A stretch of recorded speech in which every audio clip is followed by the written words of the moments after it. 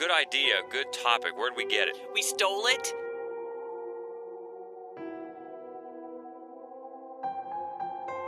I remember seeing this movie when I was about 12, and it scared the bejesus out of me. And that's all just the power of suggestion and how well this movie does that to you. Welcome to this wide-ranging philosophical discussion breaking down the price of gasoline. Is that what we're doing here today? Yeah, I think that's what we're doing. Okay, yeah, and that should score a good audience, too. That's not what we're doing at all. No, we've been sniffing gas, if you think that that's what we're doing. We're Fright Club. We're back. She is Hope Madden. He's George Wolf. This is the Fright Club podcast. We're going to be talking about gas station horror, which is a good idea, good topic. Where did we get it? We stole it from Phantom Dark Dave, our friend. We do that. We'll just steal stuff. Yeah, we steal stuff from him a lot, Call it our own. It's kind of like, commercial. What's the intellectual property? That's right. Intellectual borrowing. We're also stealing his co-host. Because larceny is the podcast today. Poaching. First of all, we want to say, man, we had such a great time at Fright Club Live last time out as we watched Hounds of Love, and we were so geeked to welcome the writer-director of Hounds of Love. Ben Young was on the podcast last time. And he's the nicest man in the world, which I said last time, but I stand by it. He's so nice. And it was really incredibly cool, I think, to hear some of the behind-the-scenes stuff about the movie and also just his approach to filmmaking, to storytelling, and to kind of the way he puts together a screenplay. I thought it was amazing. That was great. That's why I always like when we have our filmmaker correspondent Jason Tostovan on, because we're not filmmakers, and so you get that different perspective. And it was so much the case here, especially when he broke down some of our favorite parts of the movie and what we thought made it so effective. And you get the backstory behind it and how he approaches, like you said, how he approaches storytelling. Fascinating. So maybe one time he'll be nice enough to join us again, since he is, I guess, the nicest man in the world. That's what I hear anyway. That's right, because I keep saying it. But no, thanks to Ben so much, and thanks to everybody that came out. And to Cicely, again, from the Owens Group, because she helped us out. She came up with some free passes and T-shirts for everybody to see the movie Ready or Not, which by now we've already seen and we enjoyed. Oh, it was so fun. It was super, super fun. We look forward to the next Fright Club Live, which is coming up on September 11th, and we are going to show The Last Circus. That movie is nuts, and it's also, it's such a spectacle. From black and white to color, you've got all the clowns, you've got so much just gymnastics. I can't wait to see it with a crowd on a big screen. And what's the topic there? What's the topic going to be? Amusements. Scary amusements. Okay. That should be good, but we're talking about poaching stuff from our friend Dark Dave, and you're right. We poached his co-host for the last few podcasts, kind of a new co-host, and we welcome Jen Dreadful. Welcome. Hi, guys. What's up? Hey, we're glad to have you here. We kind of did some stops and starts with the getting the Skype feed right, but we think we got it good now, so we're glad to have you, and you've been... when you joined Dave's podcast, Dave's Pop Culture Podcast, was that your first foray into podcasting? Yep, very first. And you talk about, on that one, obviously, you talk about all things pop culture, but here, of course, we're talking about horror movies. So give us quickly, what's your, I know you're a big horror fan. How'd you get into it? What was your introduction to the whole genre? The whole genre? My first official horror movie was Candyman. And I saw that nice. And I saw that in theaters. My mom took me, and it was supposed to be, she had no idea it was a horror movie. She thought it was about Sammy Davis Jr. Yes, or, something. And I was there, and I must have been maybe 7. And, wow. Yeah, I was very young. One thing led to another. I saw that movie, and I was hooked. All right. Perfect. Well, we're glad to have you here, getting your insight on some of our favorite and your favorite gas station horror movies. And what's nice is we do have some overlap on our both of our top 5 lists, but we have a little bit of disparity as well. So we get to talk about some different movies in each one. So you just want to dive in and go a 5-5 and 4-4 and that sort of things. That sound cool? Sure does. All right, let's do that. Well, let's start with yours. Or do you want to talk about, Hope, do you want to talk about the ones that didn't make the list first, kind of on the outskirts, that didn't make Jen's list either? There's a few. Yeah, there are a couple. So I think, Friday the 13th series, there's, especially in part 2, there's the I think, sort of a iconic, creepy guy at the gas station, which it sort of has become that's the touchstone. Like, that's what you always expect, especially in like a backwoods or a slasher. You expect there to be like the wise old like local from the gas station who tells you not to go. And but we had so many great ones to choose from that none of the Friday the 13th movies actually made this list.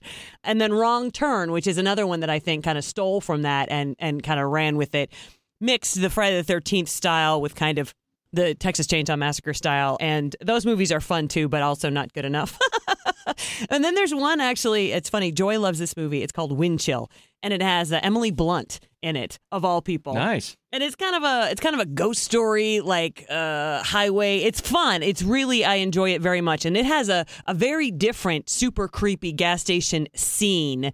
That's worth checking out. And there's one that you mentioned last week because we talked about it last time. Spoorloos, The Vanishing, the original The Vanishing. Oh, yeah. Yeah, we did, because so much of that, well, it begins at the gas station. But again, it's not centered around the gas station. So those are a few that were on the outskirts looking in. So we'll start with Jen's number 5 of gas station horror. What are you looking at? My number 5 choice is House of a Thousand Corpses from 2003, written and directed by Rob Zombie. The story follows 2 couples who have hit the back roads of Texas in search of offbeat roadside attractions and end up stumbling upon Captain Spaulding's fried chicken and gasoline. Howdy, folks. You like blood, violence, freaks of nature? Well, then come on down to Captain Spaulding's Museum of Monsters and Madmen. Yeah, see the alligator boy. Ride my famous murder ride. Most of all, don't forget to take home some of my tasty fried chicken. Ha ha! It just tastes so damn good. This full-service gas station is not only serving up chicken, but also doubles as a type of oddities shop and hosts the Captain Spaulding's world-famous murder ride. The unsuspecting couples think it's all fun and games until car trouble strikes and they come to be at the mercy of the murderous Firefly family. Unwilling to play the family's games, they are now fighting for their lives against such enemies as the dreaded Dr. Satan. Dr. Satan! It's funny, it's gruesome, it's gory, just an all-around good time. If you're a fan of gore and Rob Zombie's, wild style, this movie is definitely for you. It's funny, George and I aren't huge Rob Zombie fans, but one of the things I think right out of the gate, this was his first film, I think, is that he's such an unabashed fan of horror. And in this movie, I think, so he brings together, as he always does, he would go on to this on the rest of the movies, he brings together a lot of familiar faces to horror fans and also some familiar sort of ideas and themes that he kind of cobbles together from other films. So in this one, it kind of opens up. It's definitely his own, always much grittier bent, but it's got a little bit of Texas Chainsaw Massacre. It's got a little bit of Tourist Trap, in it, which I think is very interesting. And then what he just does from there is he just takes you deeper into like the most depraved, kind of grimiest, nastiest situations that he can come up with. He has quite an imagination. Yeah, and I love Sid Haig as Captain Spaulding. The guy has been around forever. I mean, go look back at some of his 70s stuff like Foxy Brown. Oh, right. Stuff like that. Sid Haig is just always there, and he makes such a scary clown. Clowns are always scary anyway, and he's probably my favorite part of this movie, House of a Thousand Corpses. And so 3 from Hell, that's the new Rob Zombie, and that's coming out soon, is it not? Yeah, it is. And that's going to be, he's doing it for Fathom Events. Is it going to get a regular theatrical run? Probably not. The same with 31. He did that with 31 as well, a Fathom event, so everybody can see it one night in the theaters. Right. And then if there is a theatrical run after that, it's not like it'll be nationwide. It'll be, in limited release. Okay, so we'll see how that goes. I guess following the same family, obviously. 3 from Hell, yeah. All right, so that's Jen's number 5. Ours, number 5, follows affable hillbillies Tucker and Dale on vacation at their dilapidated mountain cabin when they are mistaken for murderers by a group of preppy college students from 2010, Tucker and Dale versus Evil. Did you see the way those guys looked at us? No. We got your friend! Hillbillies. They captured Allison! Oh, it's some pancakes. You hate pancakes. I'm gonna make you something else. This is a suicide pact. These kids are coming out here and they're killing themselves all over the woods. Oh my God, that makes so much sense. This was like the most fun movie ever.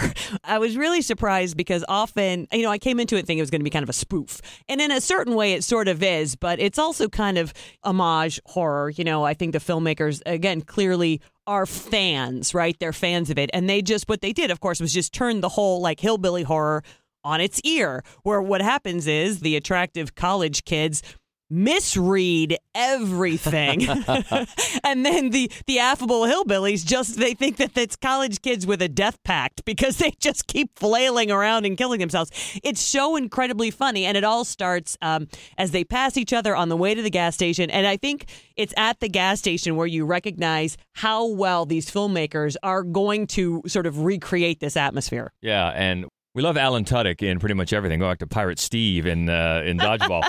And Tyler Labine as Dale. They are great together. And it is funny. And it's got gory, too. It's got some blood. It's got some falling into the wood chipper kind of thing. But smart, too. This is one where I didn't expect to enjoy it as much as I did. And I loved it. And have we shown it? I know we've shown it at Fright Club twice maybe now. Well, we should. Because it's worth a repeat. And it was funny. It sat on the shelf, I guess, for like 2 or 3 years before it finally came out.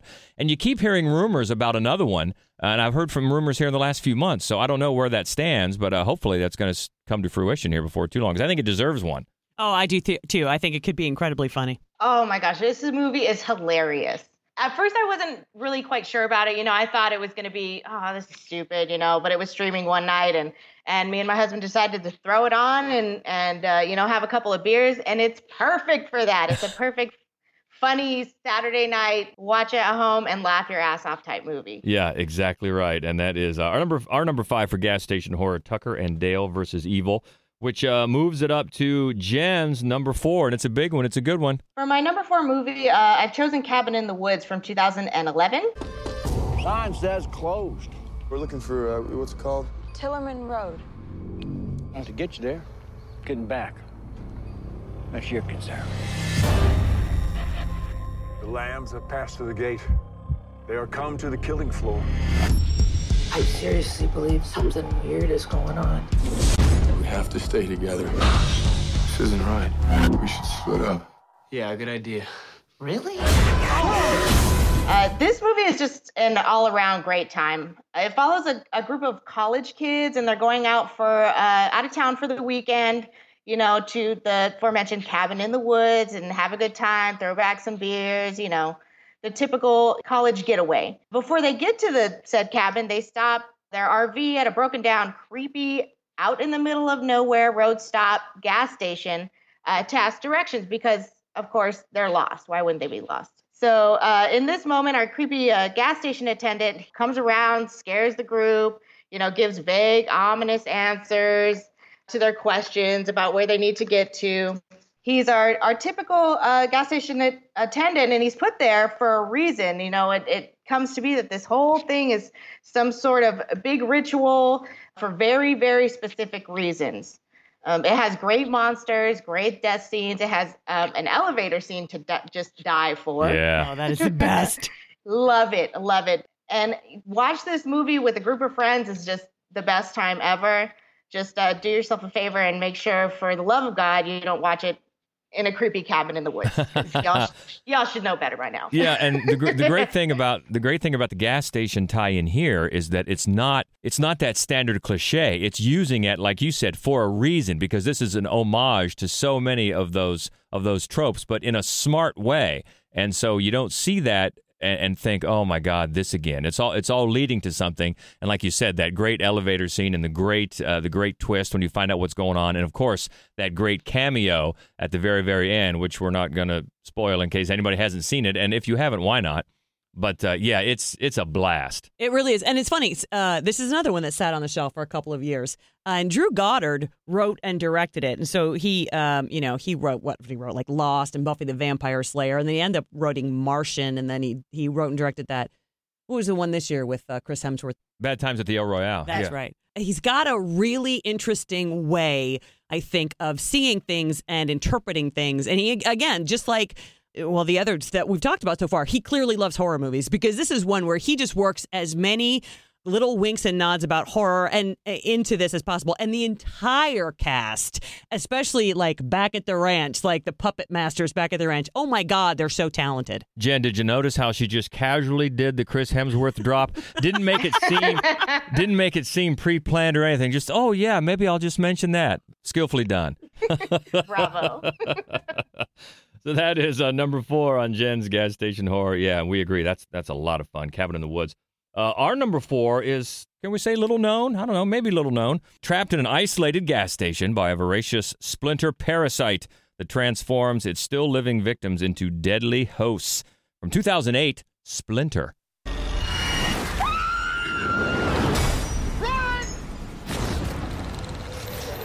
Watch the splinter. Don't want to stick you. Here. It's gonna get near me. It's gonna kill it. You okay? Don't touch it. So this was our number 4. It was also Jen's number 3. So tell us, Jen, what made you decide to put this on the list? Well, the whole movie takes place at a gas station. Basically the whole thing is they're isolated inside the gas station. And I just really loved the effects in this movie were fantastic. Oh my gosh, it was such a great time. It's not like really anything I've ever seen before. So I like it. I just really enjoyed it. Yeah, this one his director was Toby Wilkins. And the one in the cast face you're going to recognize is Shea Whigham. Even if you don't know his name, he's all over the place, and he's always good. And this is one that surprised me. I don't remember why we watched. I guess we were reviewing it for something, a film festival or something, because it did get. I don't think it got a wide release rollout, did it? It did not. I think it was one a few years ago when we used to write for this the blog out of London. We would cover films that were screening at different film festivals in London. I think that's how we got a chance to watch this. And I was so surprised by it, and I just loved it. And like you say, Jenny, I loved that it really is different. On the surface, it seems like it won't be, because it's kind of a little bit of a zombie film, sort of. And it's got, like city couple, and they're going to go camping, and it gives you that kind of outsider isolation kind of an atmosphere. But it's very almost entirely located at this rural gas station, and you've got this drug addict sort of couple, and they're going to hold up the gas station. They're going to hold up this couple. But then out of nowhere, and it in moments it reminds me of the movie Slither, because it takes that zombie premise and it takes sort of a space alien premise, and you never really know what's going on.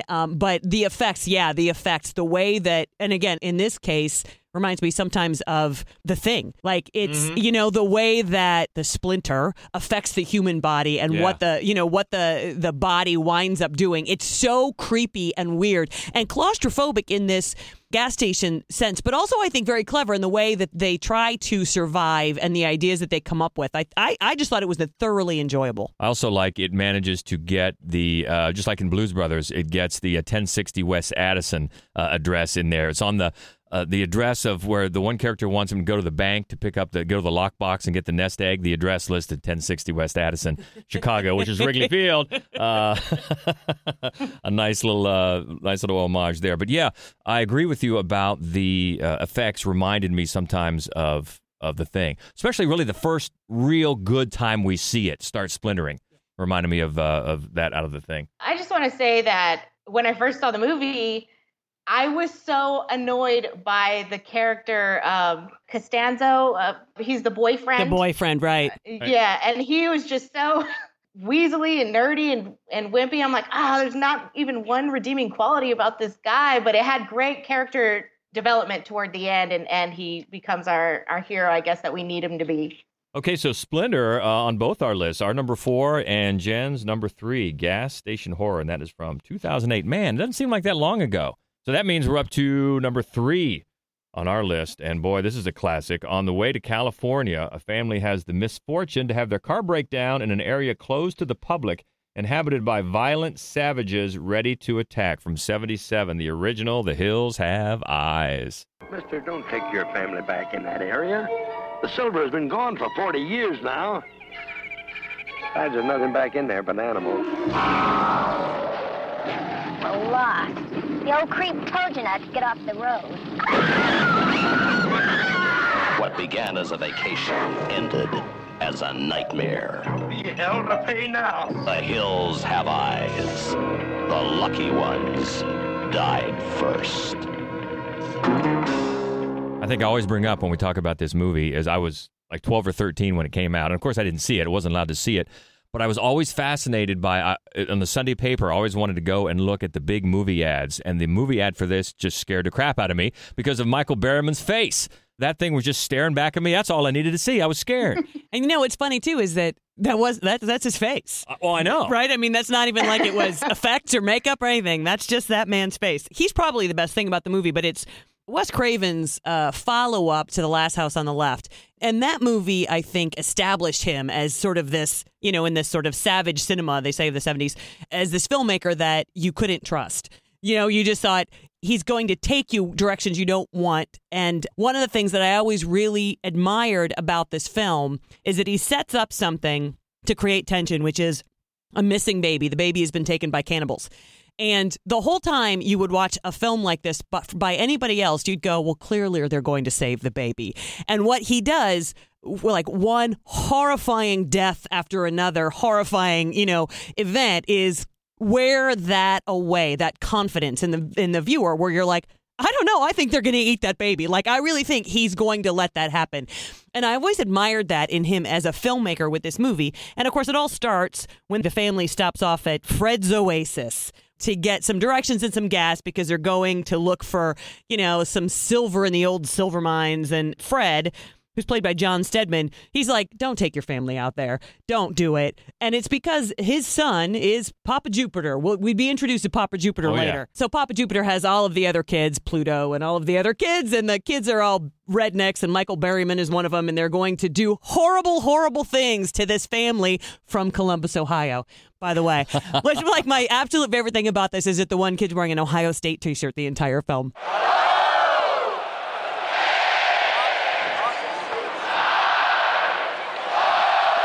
And there's a story about Wes Craven being partially inspired to write this movie by something that happened to him while taking a motorcycle trip with his wife. They stopped in a small town, and some locals were harassing them. And then Wes Craven mentioned that, you know, he'd call the cops or whatever. And apparently, according to the story, they said they could easily kill both of them, leave their corpses in a nearby salt mine, and no one would ever know. That's one of those. Is that an urban legend? I don't know. It's the reason why we don't travel. It's certainly a creepy story, and it could see if happening to a creative person, you know, writing something to has inspiration from that, because that's definitely creepy. But as we've talked about before, this originally had an X rating, and they had to cut a little bit of it to get the R. And you're right. You're so right about him being a filmmaker early on that you couldn't trust, which was so almost the opposite of when you would see interviews with him and things like that. He seemed like such a gentle soul, and he just, you know, when you look at the Last House on the Left, man, that was mean and nasty and raw, and this one so is too, even in its R-rated form. That you're right, you're always not quite sure what he was going to do and what he was going to have these characters do, and then your mind filled in the blanks, and that's always more terrifying. And this one still holds up definitely today. I remember seeing this movie when I was about 12, and it scared the bejesus out of me. I was terrified. I was like, there's no way anybody in this movie is going to survive because of how isolated they are. I was like, there's nobody there. There's nothing there. And of course, they take the baby, and that's just like, oh no, what's going to happen? Oh my gosh, I had nightmares for about 3 nights after watching that one. Number 3 on our gas station horror list, so you know, from here on up, it's got to be good stuff. So that means we'll go to number 2 in Jen's list from this one from 2010. Yep, from 2010. Coming in at my number 2 is Legion. That brings an unsuspecting group of strangers together at the Paradise Falls gas station, truck stop, and diner, where they are all in and fight for their lives against an army of God's angels that's sent to possess the bodies of humans on God's orders to kill off mankind. So that's unfortunate for them. The last time God lost faith in man, he sent a flood. This time, he sent angels. Are you here to protect us? Not you. Why me? Because your child is the only hope humanity has of surviving. They're here.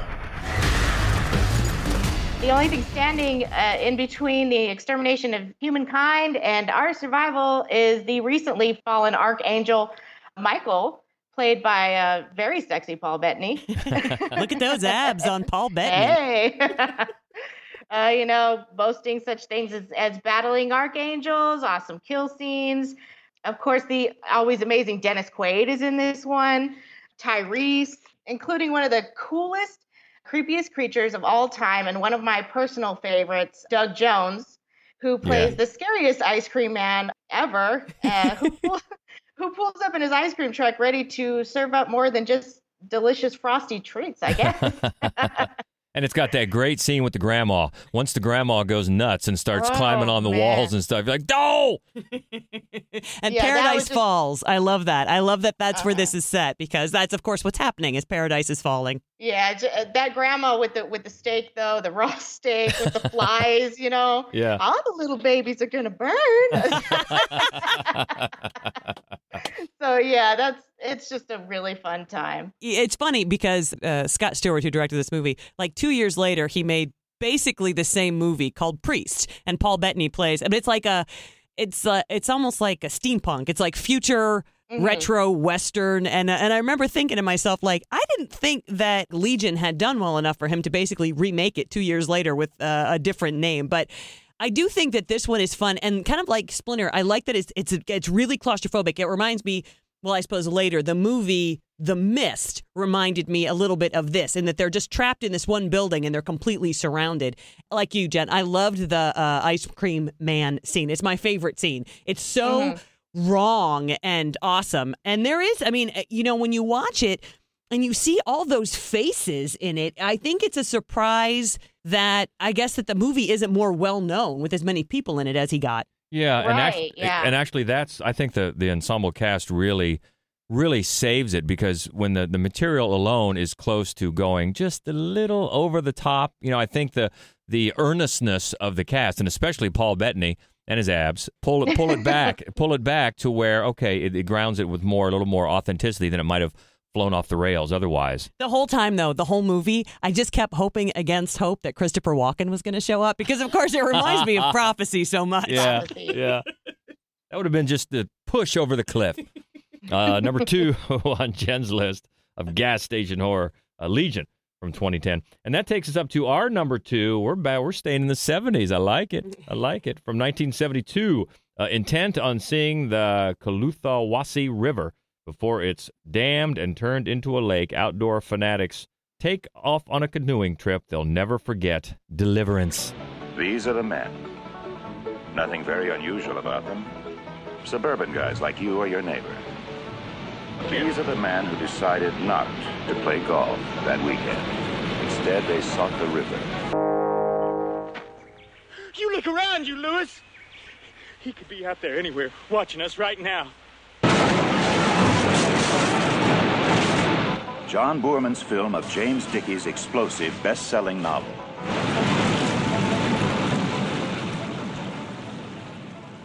Come on, squeal!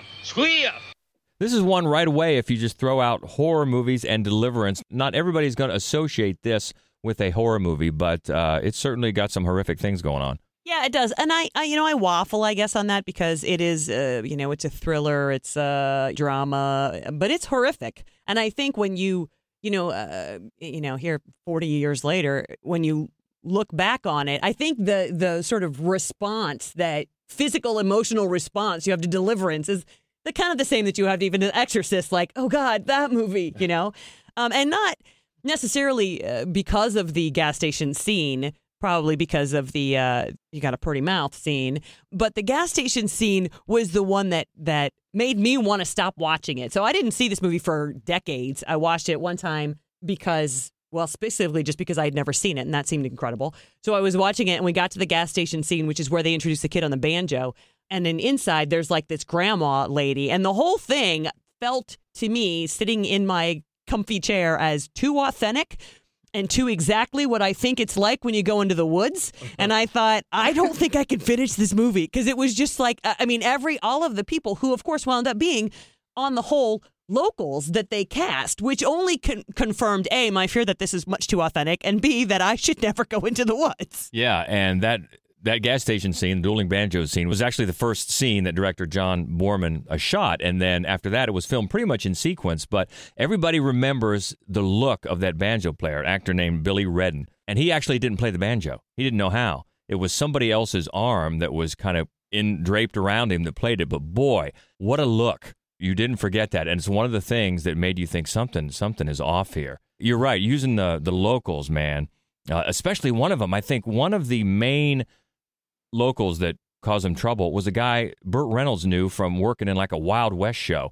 and he couldn't read or write, and there's a surprise because, I mean, look at the guy. But man, they were scary backwoodsmen, and I know for you that would be just the push, like, oh my God, no. This is one I hadn't seen until I was an adult. Maybe 10 years ago I first saw this movie. Like you said, it was just too authentic. I mean, oh my gosh, they were so creepy, and I guess it's authentic because of the actors they put in it. I mean, they are authentic. Yeah. So, but yeah, it was really creepy. And yeah, that gas station scene was, I was like, oh my God, what am I watching? It really set the stage, you know? And absolutely. Yeah. And even for people that may not view it as a horror film, you've got to admit that that ending has been used in so many different horror films, you know, from then on. I mean, Carrie would be the first one that comes to mind, but there's so many that in different ways kind of restage that same someone coming back to life sort of thing, jumping out or sticking your hand up from the grave or something like that. It really has become quite an influential scene. If you don't think of the rest of it as a horror movie, that one sure has its place in horror lore. It's one of the most terrifying movies I've ever seen. So for me, it's firmly a horror film. No doubt. And that's why it's number 2 on our list of gas station horror, and that takes us up to Jen's number 1. Well, it happens to be everybody's number 1. And our number 1, as if there was going to be any doubt for both of us, for all of us, the Texas Chainsaw Massacre, 1974. This is the movie that is just as real, just as close,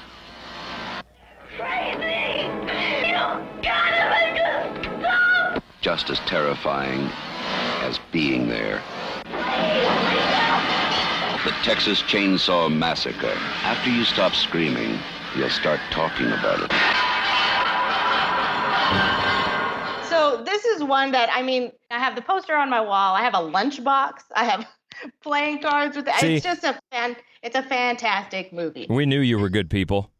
It's creepy. It has the most creepiest family, I think, in all of the history of all of the world. So, you know, chainsaw-wielding madmen, you can't get any better than that. That's true. Hit him, Grandpa. This is, and like a lot of the movies on this list, it's the gas station scene that kind of sets the stage. You got to think that van just stinks to high heaven, and the kids are all coming back from the graveyard where they went to make sure that their grandparents' grave hadn't been disturbed, and they stop at this gas station because they need to get gas. And then you've got the kid who's out there cleaning their windshield, and then he keeps leaving and coming back and leaving and coming back, and then of course they all, a couple of the guys buy some barbecue, and later you realize what a bad decision that is. And, and then, of course, the cook, it's where they introduce that character, who's a great character. I mean, Leatherface gets a lot of love, and rightfully so. Leatherface is a great character. But the other two in the family, the hitchhiker and the cook, they are just brilliant. And I love also one of the things that this one does that a lot of other horror films, they introduce ideas at the gas station, and then you never see the gas station again. But this one, it's where they set the stage, but it's also where you think that maybe she's going to find help. And the way that scene unwinds for me is one of the tensest in the film. And it's also a great place for Jim Saito to sort of flesh out his character, because he seems affable and like a good guy, but he's really very sadistic, as you know, when she's struggling in that bag. I love his character. Actually, in a lot of ways, I think it's his character that holds the movie together. And we just recently got to see it again on the big screen because it was part of Gateway Film Center's Horror 101, which has been a fantastic series. So we checked it out again on the big screen, and there's so many things just get reaffirmed when you see it again. First of all, that despite the fact that there's very little actual blood, and also that it's mainly in broad daylight, that it can be so the power of suggestion. You know, I've mentioned many times how I love that scene where he just slams the door, grabs her, brings her in, and slams the door. And so you just, because of maybe the violence of the way he slams it and the noise, my mind just starts thinking about what's going to go on behind that door. And that's all just the power of suggestion and how well this movie does that to you.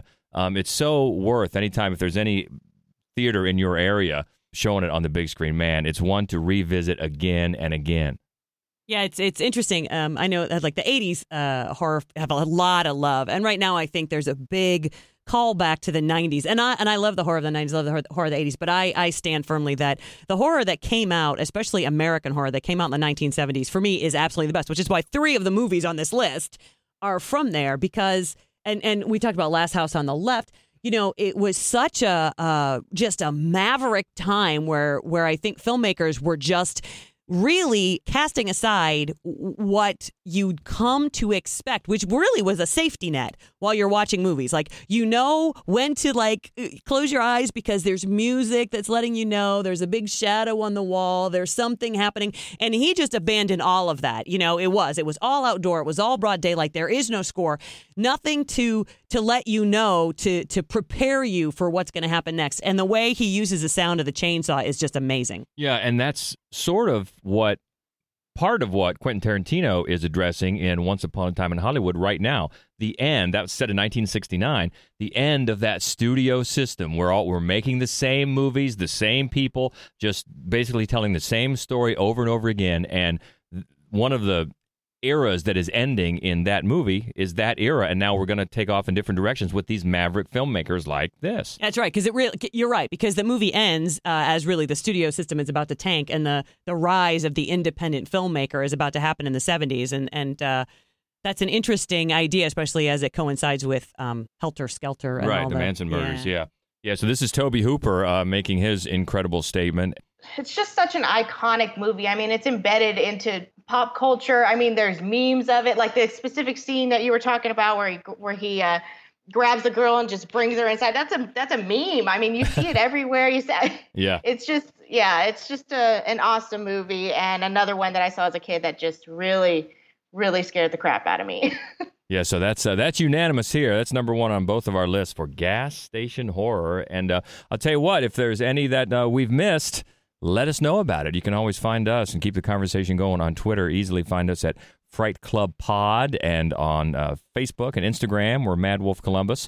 The main website, of course, so we can find all of our written movie reviews and our other podcast called The Screening Room. You can all find that fun stuff at madwolf.com. And as we said, Jen is the co-host of Dave's Pop Culture Podcast, but where else can we find you on social media? You can find me always on Twitter at Jen Dreadful, and over at Dave's Pop Culture Podcast. So if you haven't heard us, come on down. We'll give us a listen, and we'll be there for all of your pop culture needs.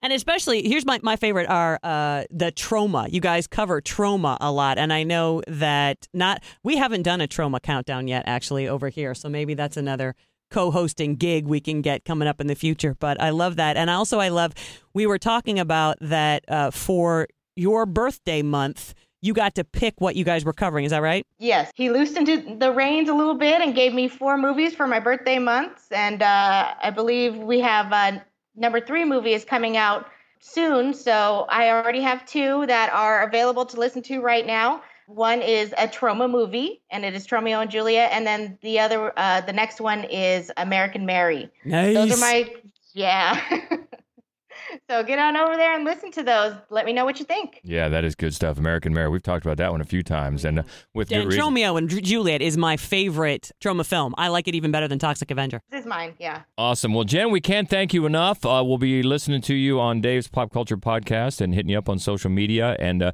as we said, our next Fright Club Live is going to be September 11th. We'll be back at Gateway Film Center, Columbus, Ohio, as always. And by the way, it's getting close to Halloween, getting close to October. If there's any way you can make it to Gateway for Nightmares Film Festival, let me tell you, it is going to be awesome. We've got some great great films coming up. So look up Nightmares Film Festival online, and you'll see why we would love to see you out there. So until next time, she is Hope Madden. He's George Wolf. And this is the Fright Club podcast. I think Jen knows what to say. Stay frightful, my friends.